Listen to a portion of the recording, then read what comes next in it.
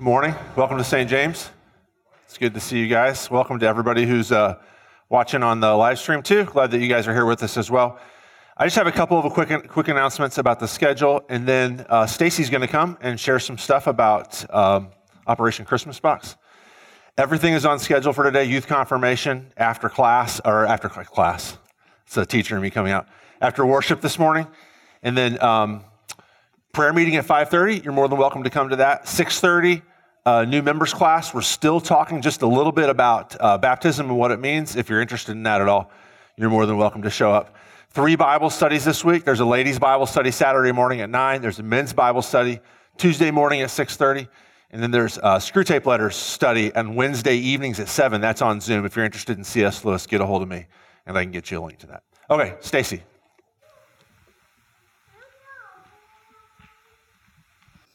Hi, good morning. It's that time of year again, Operation Christmas Child. We have a bunch of boxes in the foyer this morning. Our youth group was busy assembling these on Tuesday night. We have about 200, so take as many as you want, fill them up, bring them back. They're due back by Sunday, November 14th. That's just 3 weeks from today. I have these flyers out back that can help guide you on what to pack, what to put in there, what not to put in there. They like, that one wow item, a good stuffed animal or something like that, a ball, deflated, of course, has to fit in the box. Don't put any food in there or any liquids, toothpaste, stuff like that.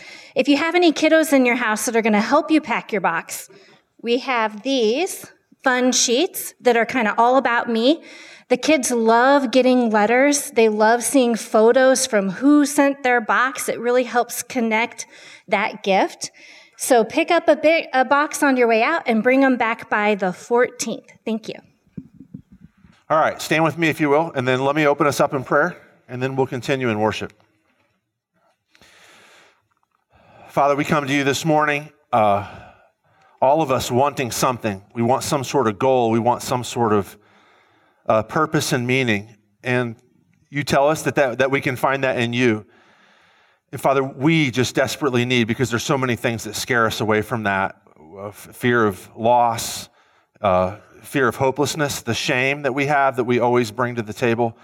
Father, we desperately need to hear your voice. We need you to call us by name, to call us on this mission, to join us up with your son, Jesus.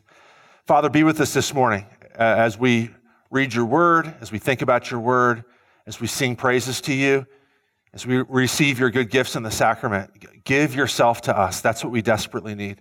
We pray this in Jesus' name. Amen. Let's continue in the name of the Father, and of the Son, and of the Holy Spirit.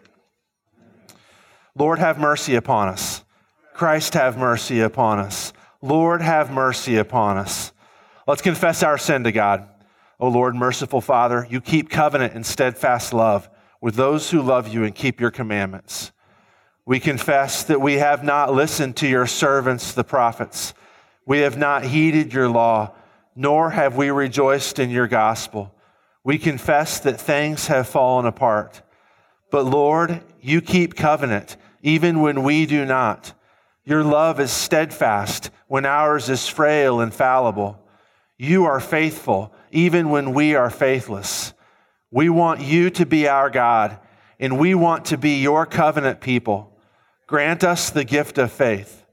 By your Holy Spirit, work in us steadfastness and singleness of heart, that we might manifest your love in the keeping of your commandments and the living of your gospel.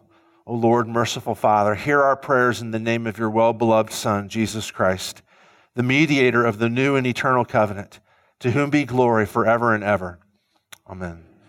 Because of Jesus, God has forgiven all our sin. Hear the gospel of Christ from John chapter 3. For God so loved the world that he gave his only Son, that whoever believes in him should not perish, but have eternal life. For God sent the Son into the world, not to condemn the world, but that the world might be saved through him. Amen. Please stay standing for the first hymn.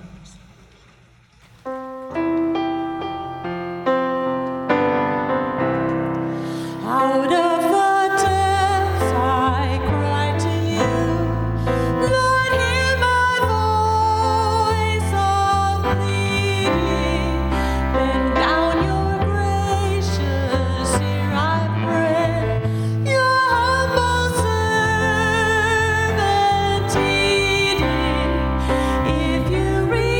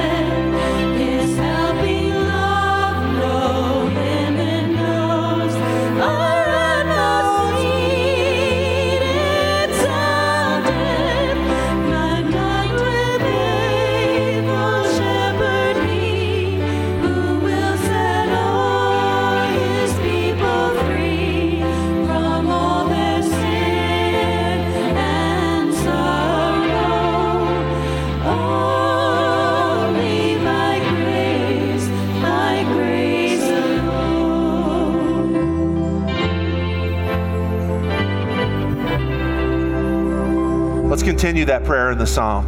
Out of the depths I cry to you, O Lord. O Lord, hear my voice. Let your ears be attentive to the voice of my pleas for mercy. O Lord, my heart is not lifted up. My eyes are not raised too high. I do not occupy myself with things too great and too marvelous for me, but I have calmed and quieted my soul like a weaned child with its mother. Like a weaned child is my soul within me. O Israel, hope in the Lord from this time forth and forevermore.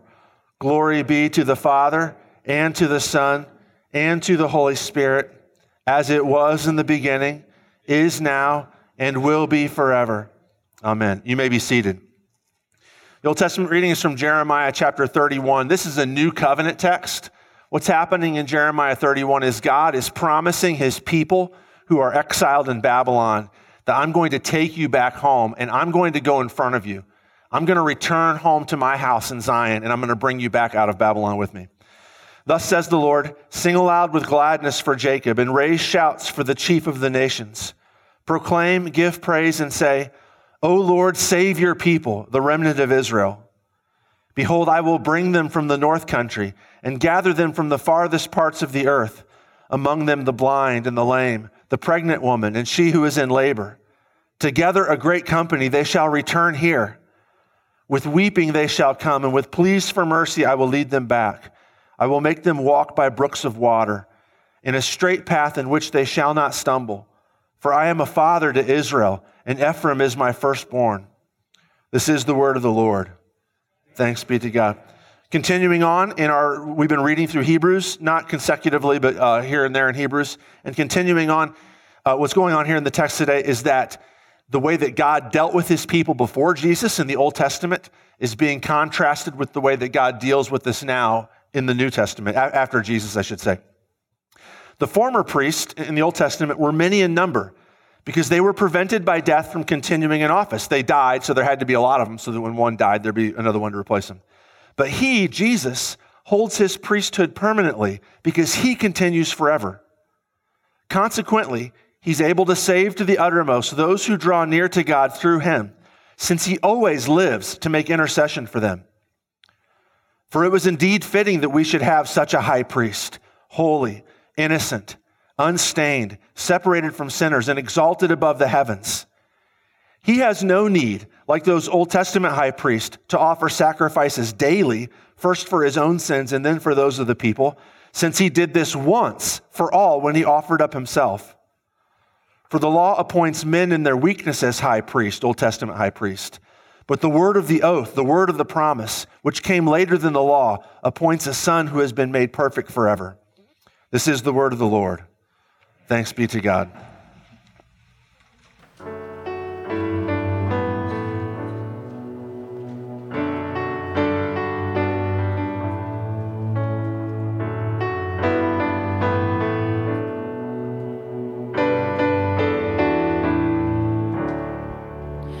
Lord, from sorrow's deep I call, when my hope is shaken, torn and ruined from the fall.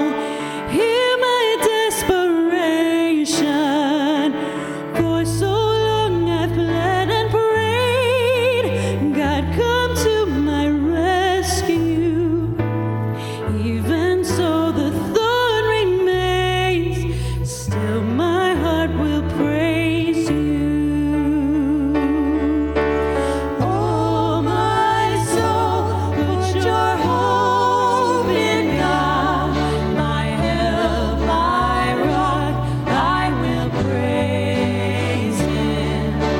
Sing, oh, sing through the raging storm, you're still my God, my salvation.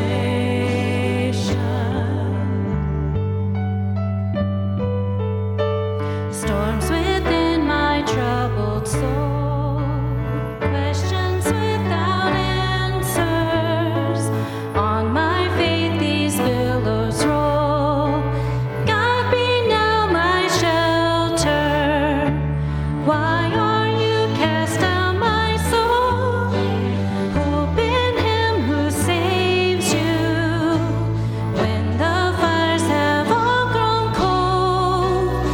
cause this heart to praise you.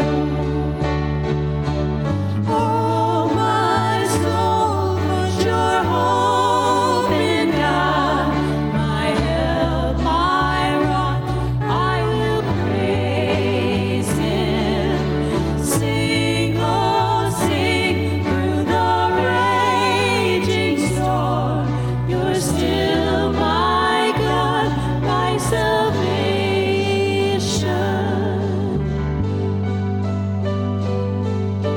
Should my life be torn from me, every worldly pleasure, when all I possess is grief, God be then my treasure, be my vision in the night, be my home and refuge, till my faith is turned to sight.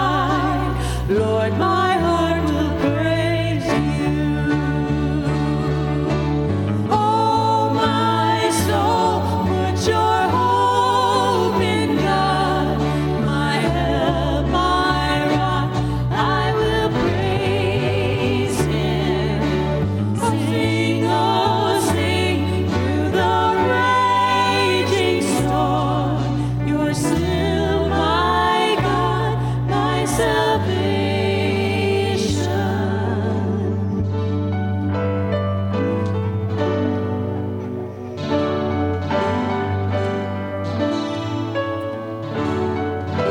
Please stand for the gospel reading. The Holy Gospel according to St. Mark, chapter 10. And they came to Jericho, and as Jesus was leaving Jericho with his disciples and a great crowd, Bartimaeus, a blind beggar, the son of Timaeus, was sitting by the roadside. And when he heard that it was Jesus of Nazareth, he began to cry out and say, Jesus, son of David, have mercy on me. And many rebuked him, telling him to be silent. But he cried out all the more, Son of David, have mercy on me. And Jesus stopped and said, Call him. And they called the blind man, saying to him, Take heart, get up, he's calling you. And throwing off his cloak, he sprang up and came to Jesus. And Jesus said to him, What do you want me to do for you? And the blind man said to him, Rabbi, let me recover my sight. And Jesus said to him, Go your way, your faith has made you well. And immediately he recovered his sight and followed him on the way. This is the gospel of the Lord. You may be seated. So we've been working our way through Mark, of course, this summer, ever since Pentecost started. And Mark is all about discipleship. Mark is all about the kingdom life. And what does it mean? What does it mean to be a follower of Jesus? What does it mean to be a Jesus person? And look, so you guys who have been reading Mark with me for the past several months, you're well aware by now that there's nothing in here about if you subscribe to these 5 key facts about Jesus that you can say, I know that's true, then you're good to go. It's actually much more radical than that. Jesus wants followers. He doesn't want subscribers. He wants followers. And we've seen this before, and we've seen all throughout the stories that we've been reading, and they all sort of connect together, and you can see these themes starting to develop, hopefully by now, that there are people who struggle to get what it means to be a Jesus person, and it's the people that you would hope that would be able to get it. Like, these are the people who should get it, what it means to be a follower of Jesus, and they consistently don't get it. And so we've seen over the course of the summer that the rich don't get it. That people who have money, the rich young ruler, we saw this a couple weeks ago. He likes Jesus. He bows down at Jesus' feet. In some sense, he believes in Jesus. And Jesus says, yes, you're there. You're right there. You just need one thing. Give up the thing that's closest to your heart and let me be the thing that's closest to your heart. And the kid can't do it because money. And then he has the week after that, they have that great conversation, Jesus and his disciples, about how hard it is for people with money to be close to Jesus because the money is always there whispering, I actually can take you better care. I can take better care of you than that guy. I can make you happier than that guy can. And it's extremely difficult. Religious people, especially religious leaders, we've seen several times in the past several months, that the Pharisees come up and challenge Jesus, whether it's arguing with his disciples, whether it's demanding that Jesus gives them signs to prove that he's worthy of their acceptance. The religious people, the people who know the Bible the best, the people who subscribe to the Bible, the people who claim to be Bible followers and Bible people are the people who abandon Jesus. Sometimes it's the powerful. It could be the Herodians that Jesus bust. It could be the Sadducees. The rich young ruler himself is a guy with political power. He's a leader in his town. Unfortunately, also the disciples are frequently the guys who don't get it. The people who are closest to Jesus themselves are the people. So I highly recommend this. Find an audio recording of the Gospel of Mark. You can find those online. Take you about an hour and a half to listen to it straight through. You'll be shocked at how hard Jesus is on the disciples and how discouraged he is by their lack of faith. They just don't get it. And we've been seeing consistently people not getting it. And so, our reading today is the end of a section, the end of Mark 10. It's the end of like this middle chunk that's about discipleship in the kingdom life. We're not going to read this next week. We're not going to go into Mark 11 next week because we already read this back in February. But Mark 11, the very next text after this, is the triumphal entry. And so Jesus' pathway to Jerusalem and the lessons about the kingdom and the discipleship that have come along on this pathway have reached their climax next week. But before we get there, Mark is going to give us one final story of the guy who finally gets it. There's two people, there's several people, but the Syrophoenician woman, outsider. The blind guy today, Bartimaeus, outsider. The Roman centurion at the foot of the cross, outsider. It's the outsiders who consistently get what it means to be Jesus people. One of the reasons is they don't have anything to lose. They're outsiders. And with this story of Bartimaeus, Mark is giving us this final story to say, okay, I've showed you all these stories about how all these people don't get what it means to be a Jesus person. Finally, I'm going to show you, right here at the end, I'm going to show you a guy who does get it. And so what I want to do today is I want to look at this phrase here in verse 49 where Jesus stops and tells the people to calm, and they call the blind man, and they say to him, 3 sentences here. These are going to be the 3 points from the sermon. Take heart, get up, he's calling you. And encapsulated in these 3 sentences, these 3 sayings here, is really, really good lessons on what does it mean from Bartimaeus and from everybody else in the story. What does it mean to be a Jesus person? What does it mean to be a legit disciple of Jesus Christ? What does God want from people who are his kids? So I'm not going to do this in order. Take heart, get up, he's calling you. Let's start with he's calling you. And I want to make the point from this phrase, he's calling you, that discipleship is a matter of hearing Jesus. Discipleship is about hearing Jesus' voice. So this implies that there's a few things that aren't at the heart of discipleship. Things that you can do that are Christian-y things where you don't hear his voice. Things that you can do that are Christian-y things which you actually use to prevent yourself from hearing his voice. Bartimaeus, it's super important here. But the word call shows up 3 or 4 times in the space of a couple of verses here. Bartimaeus hears the call of Jesus. Look, this is a really wonderful doctrine in the Bible. It's the doctrine of God calling. The doctrine of God calling. It's super beautiful and super encouraging. There's 2 different ways that the Bible talks about, there's roughly 2 different ways the Bible talks about God calling. And one is in this broad, universal sense, like whoever wants to come can come. Like Jesus wants everybody to repent and believe in him and become a follower of his. And he offers this universal call to all people as part of the church's mission, is just to say to anybody who has ears to hear, whether they believe or not, like, Jesus is Lord of the universe. You should get on board with this. And Jesus wants this message to go everywhere. He wants everybody to hear this, right? Come to me, all who are weary and heavy laden, and I will give you rest. This is for everybody. This call is expansive. I think that my sermons frequently have this effect.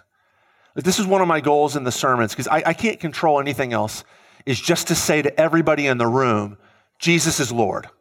To say to everybody in the room, Jesus is Lord. Now, what happens in your heart and in my heart when those words get thrown out into the atmosphere and they vibrate through the air and bounce into your eardrums and your brain picks up the signals and interpret them, and then let's pray that the Holy Spirit uses those words in our brain to transform our...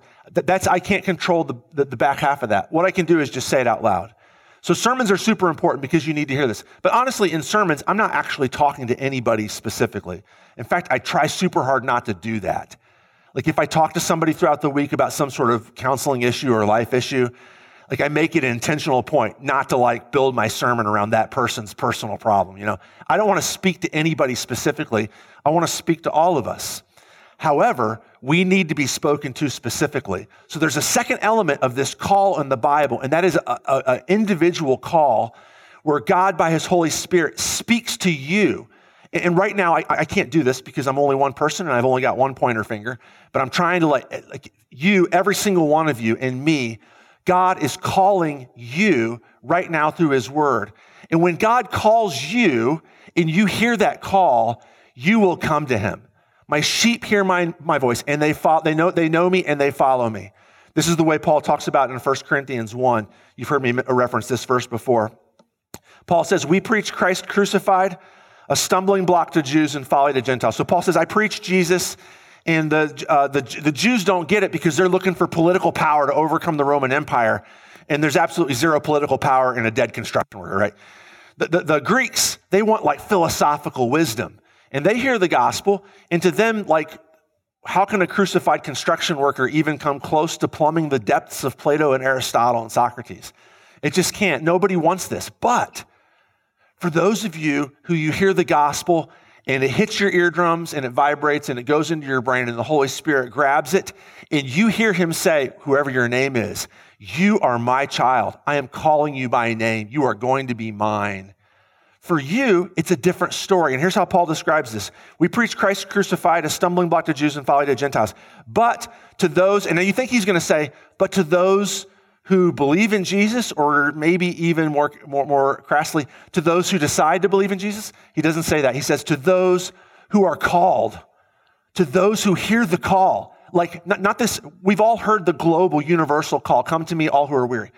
But when you hear that individual call to you, that transforms your life. To those of us who are called, Christ is the power of God and the wisdom of God. Bartimaeus heard that call. Call him. Jesus calls everybody. But in that moment, he called Bartimaeus. And right now in this moment, he's calling you. Do not hide in the crowd. Like, do not be like, oh, Aaron's pointing at everybody. I'm not trying to. I've only got one finger, like I said. He is calling you. Now, sometimes you get called by just a general, like just a call from anybody. And you can like turn it off. There's different reasons why you'll get a call. Think of like a phone call or a message on social media. There are several different reasons why you would get a call from somebody and you would be like, I'm done. Like, I need to avoid that. One is if you think it's not important. If you get a call and it's not important. Like if in your neighborhood, like on the neighborhood social media page, somebody posts, hey, we need to post decorations for some holiday that you're not interested in, like decorations for Arbor Day at the neighborhood entrance. You can be like, I'm just going to ignore that because you're not really interested in that, right? It's not that important, and so you can turn it off. Now, if it is important, if it's something that you are interested in, then you can be like, okay, I'm into that. I'll answer that call, and I'll let them know I'll be there to help. If it's not interesting to you, you won't answer it. If it doesn't have any benefit to you, you won't answer it either. But by the way, so this is not a sermon about selfishness. I'm not trying to make a point about, and you should answer those calls because it doesn't matter what you feel. I'm just talking about the human tendency to, if it's something that affects us, like I'm going to be much more engaged, right? Like if I see on social media that there's a house fire on the other side of Edwardsville, like I'll probably check it out. I might look on the Intelligencer tonight to see if it was any, news about that or anything. But I'm going to be way less engaged with that sort of call than if my neighbor says, hey, my house is on fire and the wind is blowing your way, so you better get out. That's going to much more engage me because it actually affects me personally, right? So the news, the calls that affect us, that have benefit to us, they're much more like, we're much more apt to say, okay, I need to respond to that. Personal calls. Here's the third way that you'll respond to a call. Personal. Anybody who's ever been involved in a church or an HOA or a business or some sort of like community group or a club or something, you know that personal calls are much more powerful than general calls. Like I could say this is not an announcement, by the way. It's just an example. I could say, okay, so next Saturday in the morning, we're going to gather here. We're going to do some yard work at the church. Whoever can come, please show up. there's going to be a certain amount of you that are going to come. But everybody knows this is true. I can get more people to come if I come to people individually and say, hey, do you mind coming Saturday morning and helping out? We're going to do this yard group thing, and you could totally help us out. You get way more people if it's like a personal call, right? All right. If you're not responding to the voice of Jesus, I'm not asking, do you subscribe to the small catechism? I'm not really interested in that right now. If you're not responding personally to the voice of Jesus, I think it's probably one of these three cases. You either don't think it's that important, and that sounded harsh. You don't sense the importance of it, and we all don't sometime, okay? Like there are lots of times when you hear Jesus' voice and you're like, well, I can put that off. You don't sense that it affects you enough, that there's enough benefit into you, or you don't sense the personalness of it. It's totally possible to live in a church context and be like, yes, Jesus stuff is happening here. But when you hear God calling you personally, you'll respond. And that's where Bartimaeus is at. Okay, I want you to do that. I want you to respond to the personal call of Jesus that he's calling you right now. So, pro tip, and then we're going to move on to the next point. Like I said, I think that sermons, all I can do is make this sort of general call, and then we all rely upon the Holy Spirit to take the call of God's word and individually call us. And I'm cool with that if you're cool with that. But if you want deeper, more intimate access to the possibility of hearing Jesus' voice personally, can I offer you a couple of other options? You need to be in the Bible daily. Yourself, you as an individual, need to be individually hearing Jesus' voice daily. Like, be in God's word. Like I can't say this like more clearly. Like honestly, we could just blow off the rest of the sermon, or I could tell all my favorite jokes. And if all you heard was be in the Bible every day, it would be a win for all of us, and did it. Second thing, pro tip for this, be in community. I know it's super possible to sit in the middle of a sanctuary and hear the gospel and just kind of let it flow over your head, over the waves of everybody that you're sitting next to. But if you're in a community group, or you're in youth group, or you're in one of the Bible studies, or you're sitting around with your wife or your kids and you're talking about the Bible, and somebody looks at you and says, God loves me, God loves you, that's way more personal. And some of you sense a gap between you and God, and one of the reasons is you're not in community. You don't have Christian community that's feeding you the reality of Christ crucified and risen for you. Get it. Go get it. It's not good enough to just pop in on Sunday mornings and pop out. It's not going to cut it. It's vital. You can't skip it, but it's not enough. More on that later. More on what it means to be a disciple and to walk the road later. Okay, second thing. So first of all, discipleship is hearing Jesus. Second of all, discipleship is trusting Jesus. Take heart, these people say to Bartimaeus. Take heart. Now, we're going to have to circle a little bit and then come back to what taking heart has to do with trusting Jesus.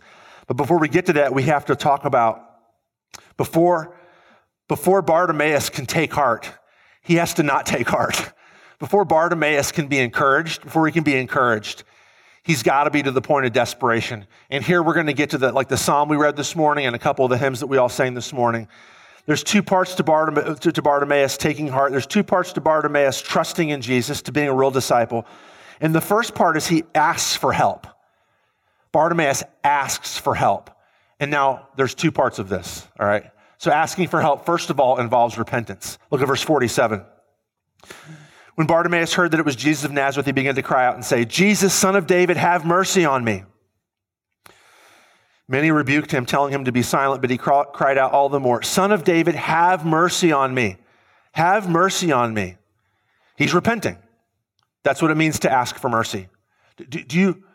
Here's a quick, if you're taking notes, this might be helpful right now. Here's a quick biblical definition of mercy. Mercy is the withholding of something bad that we deserve. Mercy is the withholding of something bad that we deserve, right? I mean, it's kind of the flip side of grace, which is getting something good that we don't deserve. Mercy is the withholding of something bad that we do deserve. Like if you're at court and you appear before the judge and you're like, you know what, I'm like a horrible person, and the judge decides to have mercy on you, what's happening there is that you're actually guilty, but the judge is deciding not to give you the punishment that normally would be due for what you're guilty of, all right? And here's what's happening. Bartimaeus is asking for mercy. Bartimaeus is like, I'm blind, and at least partially that's my fault, right? Now we know from John chapter 9 that people aren't necessarily born blind because of individual sin that they committed. Jesus says that. But Bartimaeus does know that part of my blindness is the brokenness of the world that we live in, the fallenness of living in a sinful world, which I myself contribute to. Son of David, have mercy on me. Have mercy on me. Look, if you go to your boss, here's an example. If you go to your boss and you ask for a raise and you say, hey, look, this past year, I worked real hard. I felt like I put in a ton of effort. I feel like my skill levels have been advancing. And I think totally think it's appropriate for me to ask you for a raise this year. And if your boss, if she or he says to you, hey, honestly, I'm not seeing it. Like it seemed to me like you're really lazy and like you didn't do a whole lot this year. And honestly, I didn't get any, like we had like some seminars or some work sessions afterwards to work on new skills. You didn't show up at any of those. It didn't seem like you advanced at all. Honestly, maybe next year, but this year you can't get a raise. Some of you have been in that position. You would be hurt. And I don't just mean that you would be like, you're wrong. I deserve this. You would actually be offended. You would be offended. Why? Because your personal character and intelligence and work ethic was being indicted. You would actually be offended.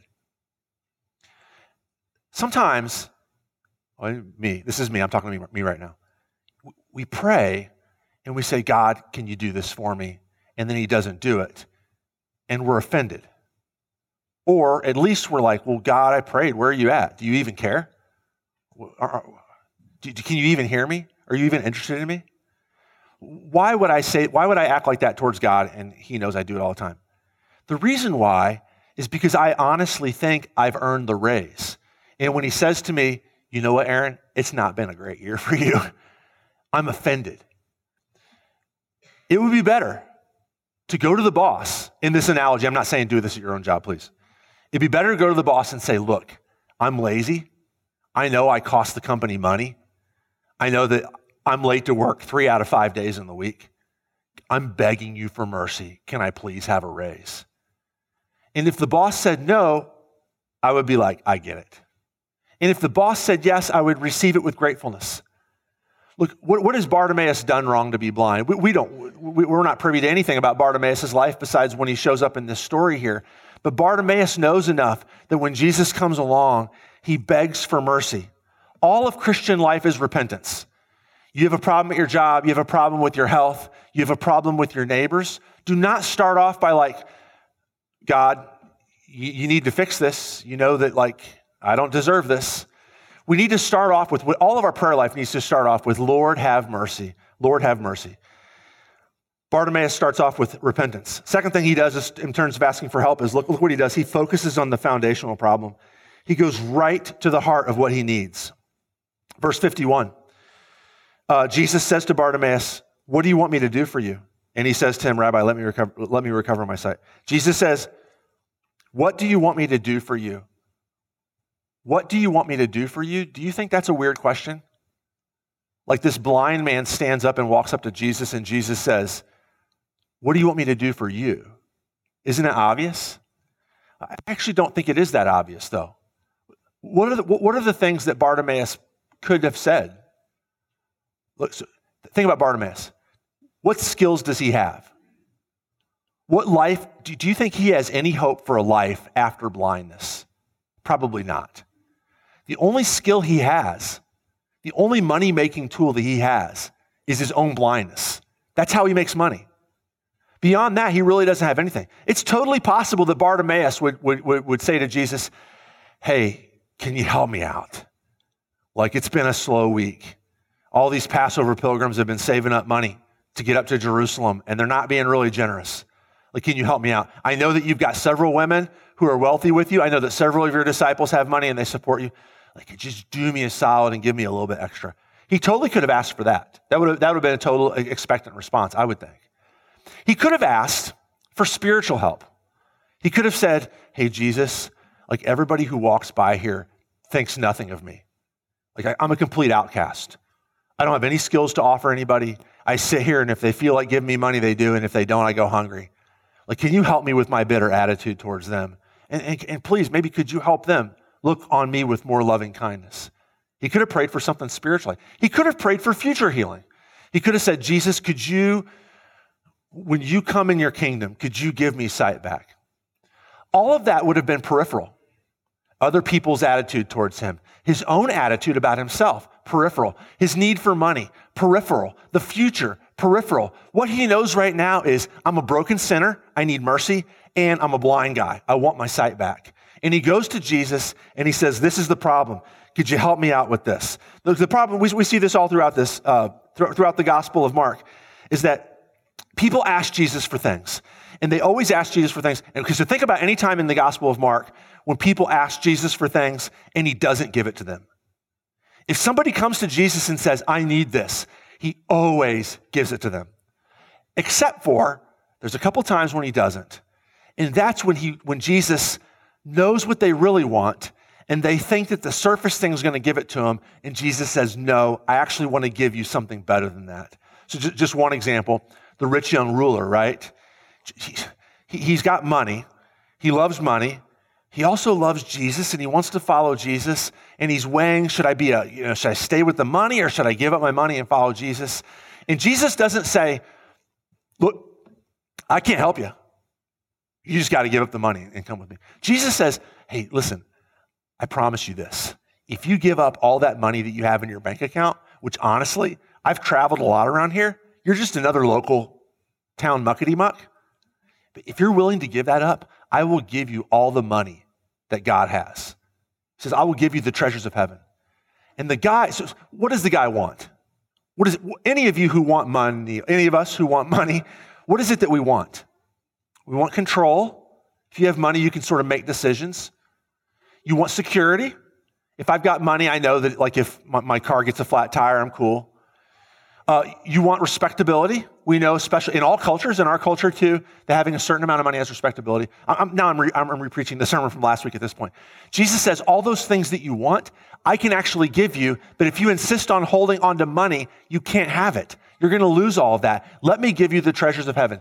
Jesus always answers the prayers that anything you ask in Jesus' name, he will give it to you. It might not always look like what you think it's going to look like, but it will be the thing that you really, really long for. I read something, I'm going to slide away from my notes just for a second here. I read something that Alec Motyer wrote recently. He's an Old Testament theologian, commentator. He says this, why doesn't God just give you everything that you ask for? That's what we do. Like we want to pray and ask God. All of us do this. We all pray and ask God and then say, God, can you give me this thing? And he doesn't always give us this thing. And Alec Motyer asked this question. Do you really want that? What if you had the genie in the bottle and the 3 wishes you wished for would instantly come true? Do you really want that? Have you ever been cut off in traffic and thought, I wish something bad would happen to that person? Have you ever had an argument with an immediate family member or a friend and immediately wish something bad to happen? Do you want godlike power? Do you want whatever you want to come true? Have you ever longed for something to happen and then when it happened, you were like, oh, bad idea. This was bad. Almost every meal I order at a restaurant, I'm like, oh, I should have got something. Do you really? I can't even order a burger and get the right one. Do I want godlike powers? Or is it better to say, Lord, have mercy. Give me my sight back. You do whatever you want. That's what you really want. Don't you want God to be God? Don't you know enough of yourself that you wish that you weren't God? That's where Bartimaeus is at. Or you're glad that you're not God? Bartimaeus is there. Lord, have mercy. Being a disciple of Jesus means believing in Jesus. Okay, so this is the negative stuff. So what does this mean for faith? Well, he tells them, take heart. Take heart. You've begged for mercy. Take heart. Don't be afraid. Jesus says take heart quite a bit. I'm going to give you a few examples to talk about what this word means. In chapter 8, verse 50, the disciples are in a storm on the sea. They're scared they're going to drown. Jesus comes to them on the water and says, take heart, it's me. Don't be afraid. Take heart.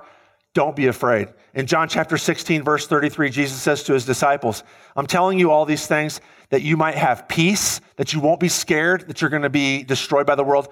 Take heart, he says, I have overcome the world.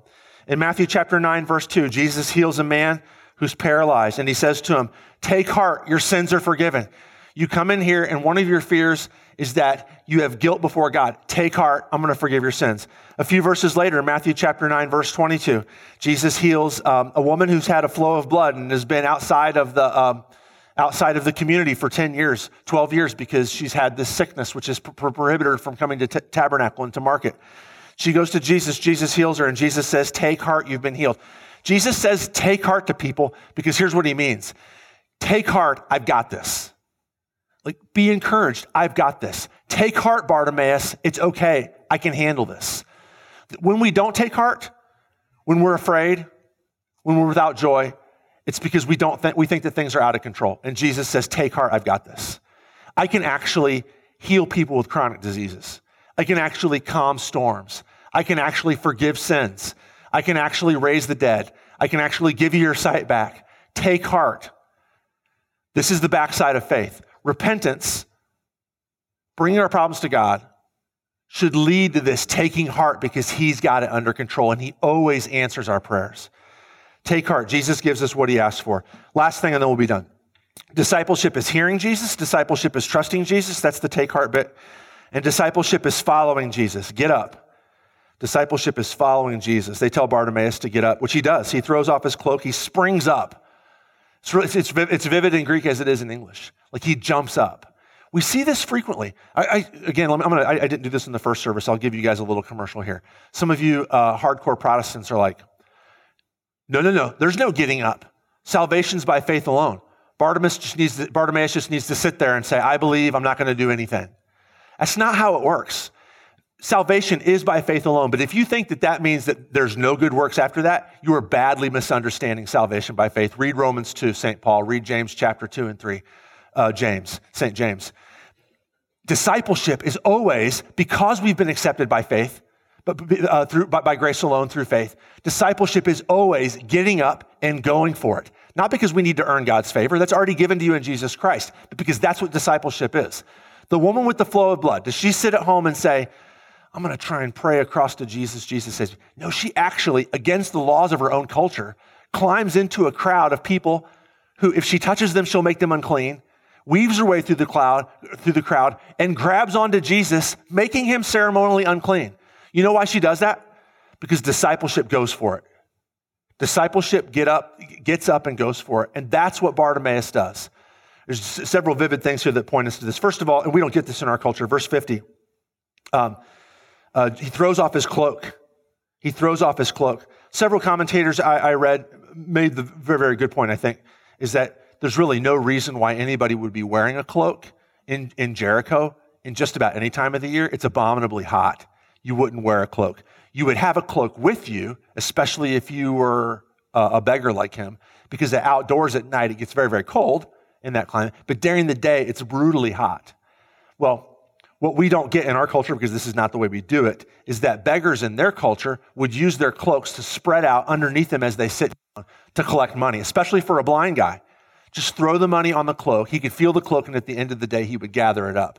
So when Mark makes he gives us the interesting detail, which he doesn't always give us details, but when he does, it's interesting, that the guy abandoned his cloak. What Mark is saying is that all that guy had, he gave up. He gave up. This is another one of those points where Mark is making the point that this guy gets discipleship in ways that the people who should have gotten it don't. This guy is the opposite of the rich young ruler, right?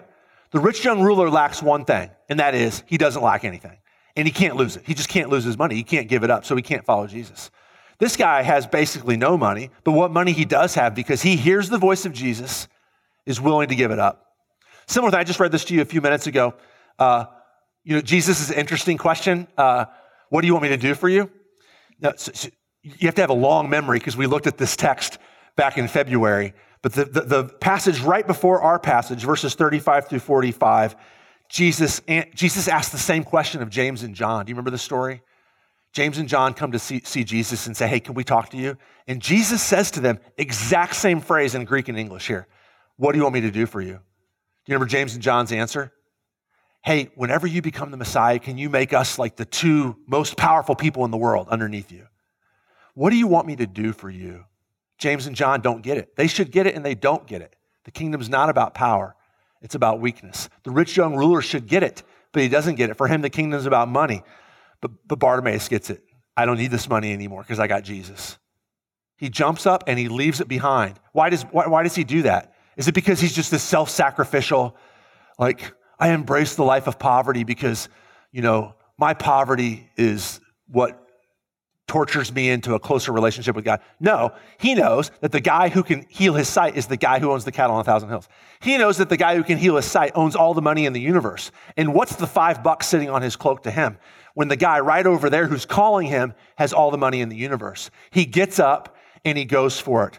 Here's one more way that this comes out in this text. Look at verse 46. They came to Jericho. This is going to take a few minutes, so just hang with me, 2 or 3 minutes. They came to Jericho, and as Jesus was leaving Jericho with his disciples and a great crowd, Bartimaeus, a blind beggar, the son of Timaeus, was sitting by the roadside. He's sitting by the roadside. Do you guys, let me just tell you the end of the story, and then I'll explain that. So here at the beginning of the story, he's sitting by the road. Literally in Greek, it's just the road. Go down to the very last verse 52.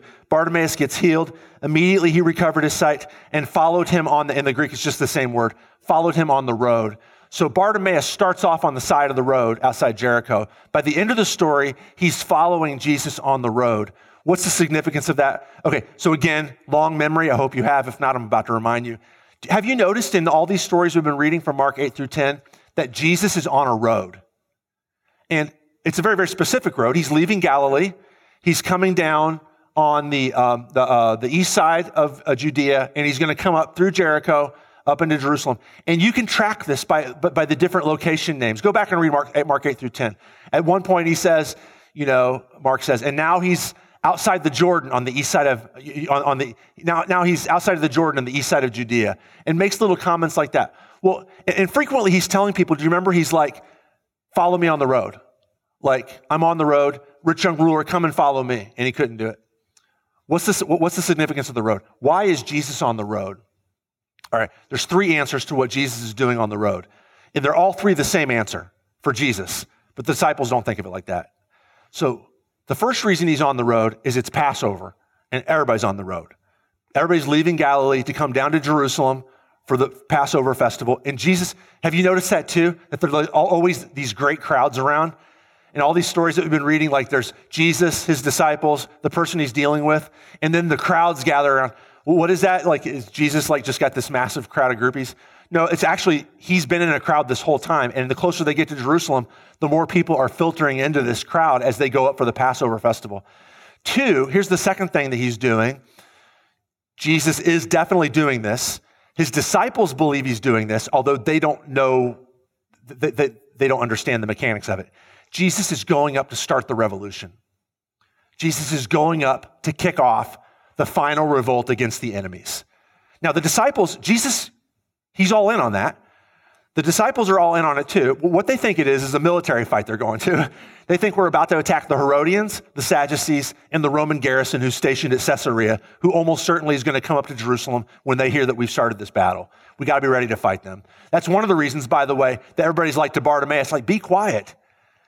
You want to take a blind guy into battle with you? Look, we don't need you right now, man. We need strong, manly men to go up here for the fight. Just sit there and be quiet. We'll deal with you someday if the kingdom comes. We can come back and throw you some coin. The third thing that Jesus is going up there to do, which nobody gets yet, even though in chapter 8 and chapter 9 and chapter 10, he said it 3 times, I'm going up there to die. I'm going to rise from the dead, but I'm going up there to die. All 3 things are the same for Jesus. It's the Passover. It's the final great exile event. It's Exodus come back to life. It's the enemies of God drowned in the flood and the people of God established as a free people. He's going up there to kick off the revolution. I'm going up there to win. I'm going up there, and when I'm done up there, I'm going to be the king of the universe. And he's going up there to die. That's the road that he's going on. And when Bartimaeus says, I'm on that road with you, what he's saying is that I am going to follow Jesus wherever he goes. I am buying into this story. This man is going to go up there and die on the cross to liberate everybody, not merely from the Roman Empire. That's surface stuff. That's the kind of thing we pray for. God deliver us from the Roman Empire. But the big boogeyman that the Roman Empire uses is sin, death, and the devil. That's the thing that we should be scared of. And that's the thing that Jesus says, once I knock that out, you can forget about the Roman Empire. They're powerless. That's what I'm going up there to do. And I'm going to die. I'm going to let them kill me. And I'm going to die. And I'm going to rise from the dead to make all of this real and new and fresh. And what he says to his disciples, come and follow me. And they don't get it. But even though they don't get it, they still stay on the road with him. What he says to the rich young ruler, come and follow me, he doesn't get it, and he won't come on the road with him. And what he says to Bartimaeus, who has nothing to offer except, I just want to be with you, come and follow me, they buy into it. And that's discipleship. Do you see what I'm saying? I'm going to make a little, and please understand what I'm saying. I don't want to take away anything that I've said, A, about the death and resurrection of Jesus being the heart of the power of the gospel, and B, salvation being by grace through faith alone. But I do want to make this point, and I want to make it super clear, is if Jesus' life is for you, check in on Sunday morning, then you are not being a disciple. I'm not saying you're not a Christian, but there's more to this. It's possible that Bartimaeus could have said, I believe in Jesus. Like the rich young ruler, I believe in Jesus. I'm on his side. Jesus, I'm rooting for you. Like, go to Jerusalem, do your thing, man. Come back here and let me know how it goes. Maybe you can let me have a little money here when you get back. I'm rooting for you. I'm a Jesus guy.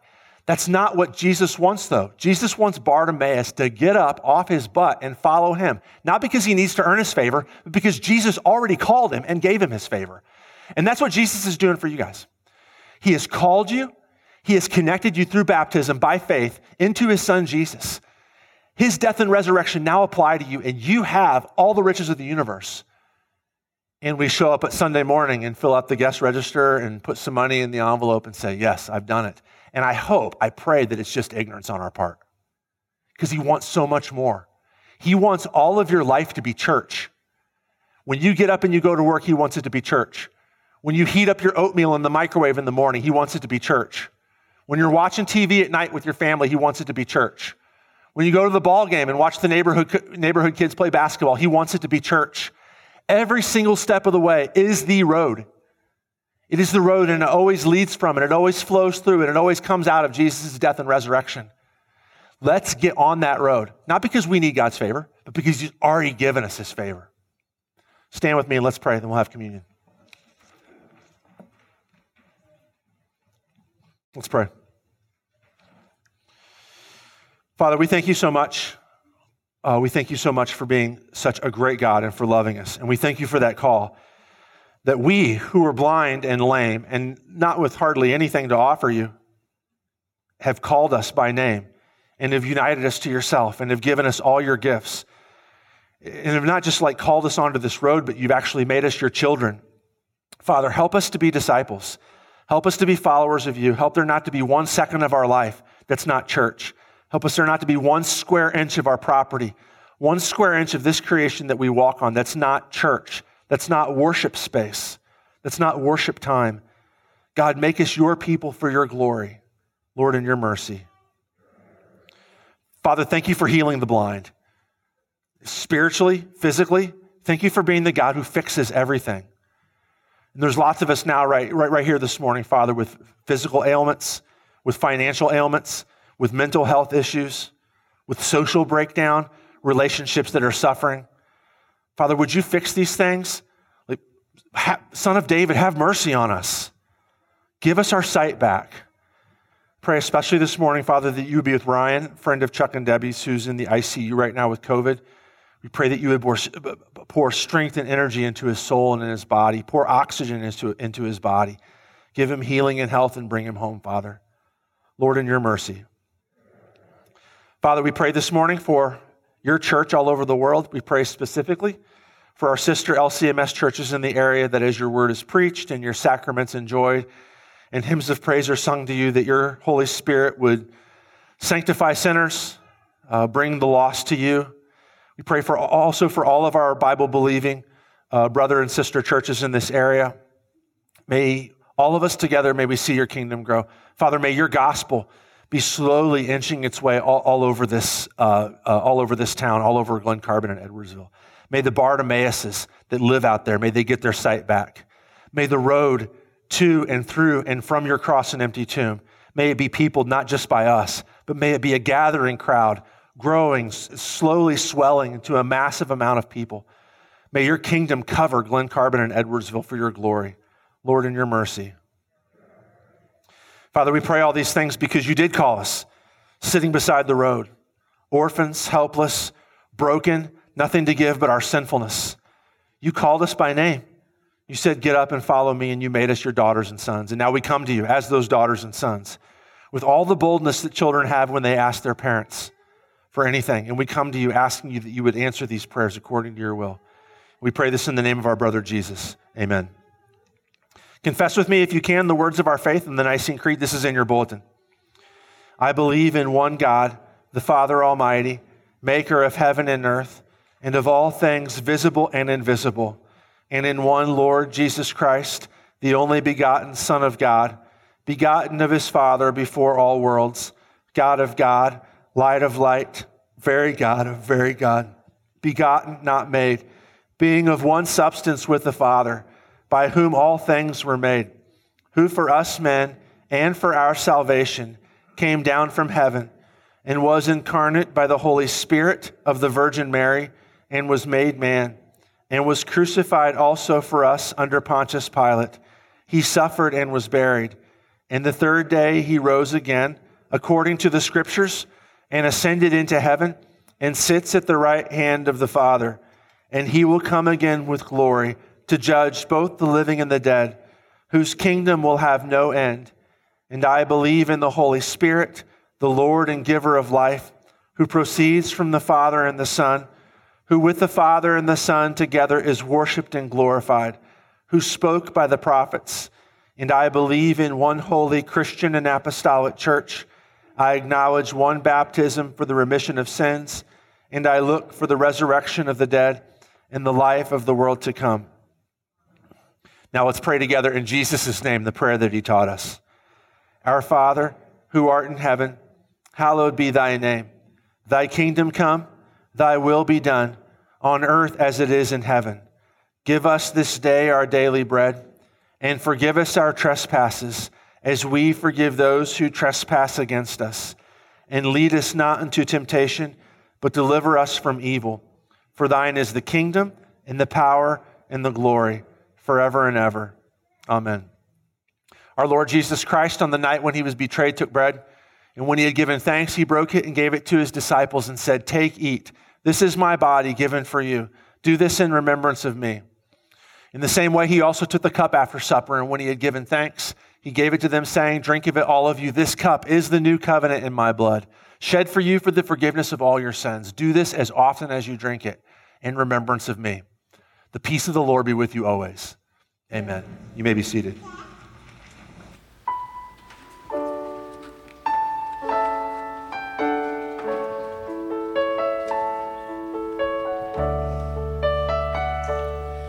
Just as I am without one plea, but that thy blood was shed for me, and that thou bidst me come to thee, O Lamb of God, I come.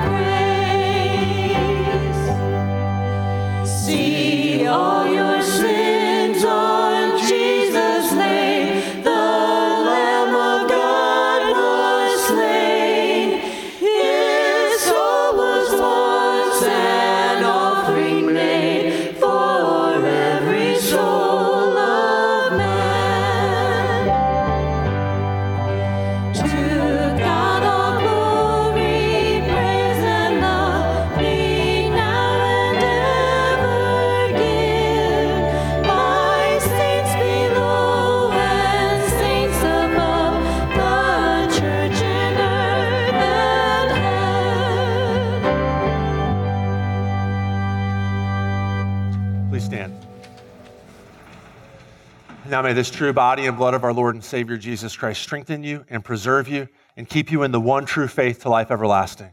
Depart in Christ's peace. Amen. Lord, now let your servant depart in peace according to your word.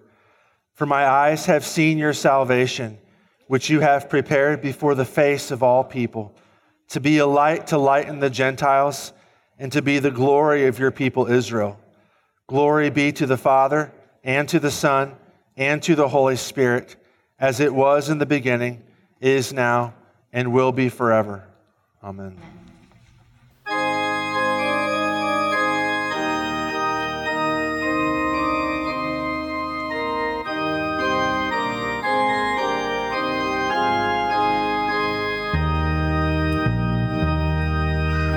Christ be my leader by night as by day, safe through the darkness, for he is the way. Gladly I follow, my future is there. Darkness is daylight when Jesus is there. Christ be my teacher in ages and youth, drifting or doubting, for he is the truth. Grant me to trust him, though shifting as sand. Doubt cannot daunt me, in Jesus I stand. Christ be my Savior in calm as in strife. Death cannot hold me, for he is alive. Nor darkness, nor doubting, nor sin and its stain can touch my salvation. With Jesus I reign. Lord bless you and keep you. Lord make his face shine upon you and be gracious unto you. Lord lift up his countenance upon you and give you his peace. Amen. Turn around, or don't turn around, go to your side or to the front, and find somebody that you haven't talked to recently, not because you're trying to be a nice person, but because communication within the body of Christ is how we experience the power of the Holy Spirit and God's grace. Go in peace.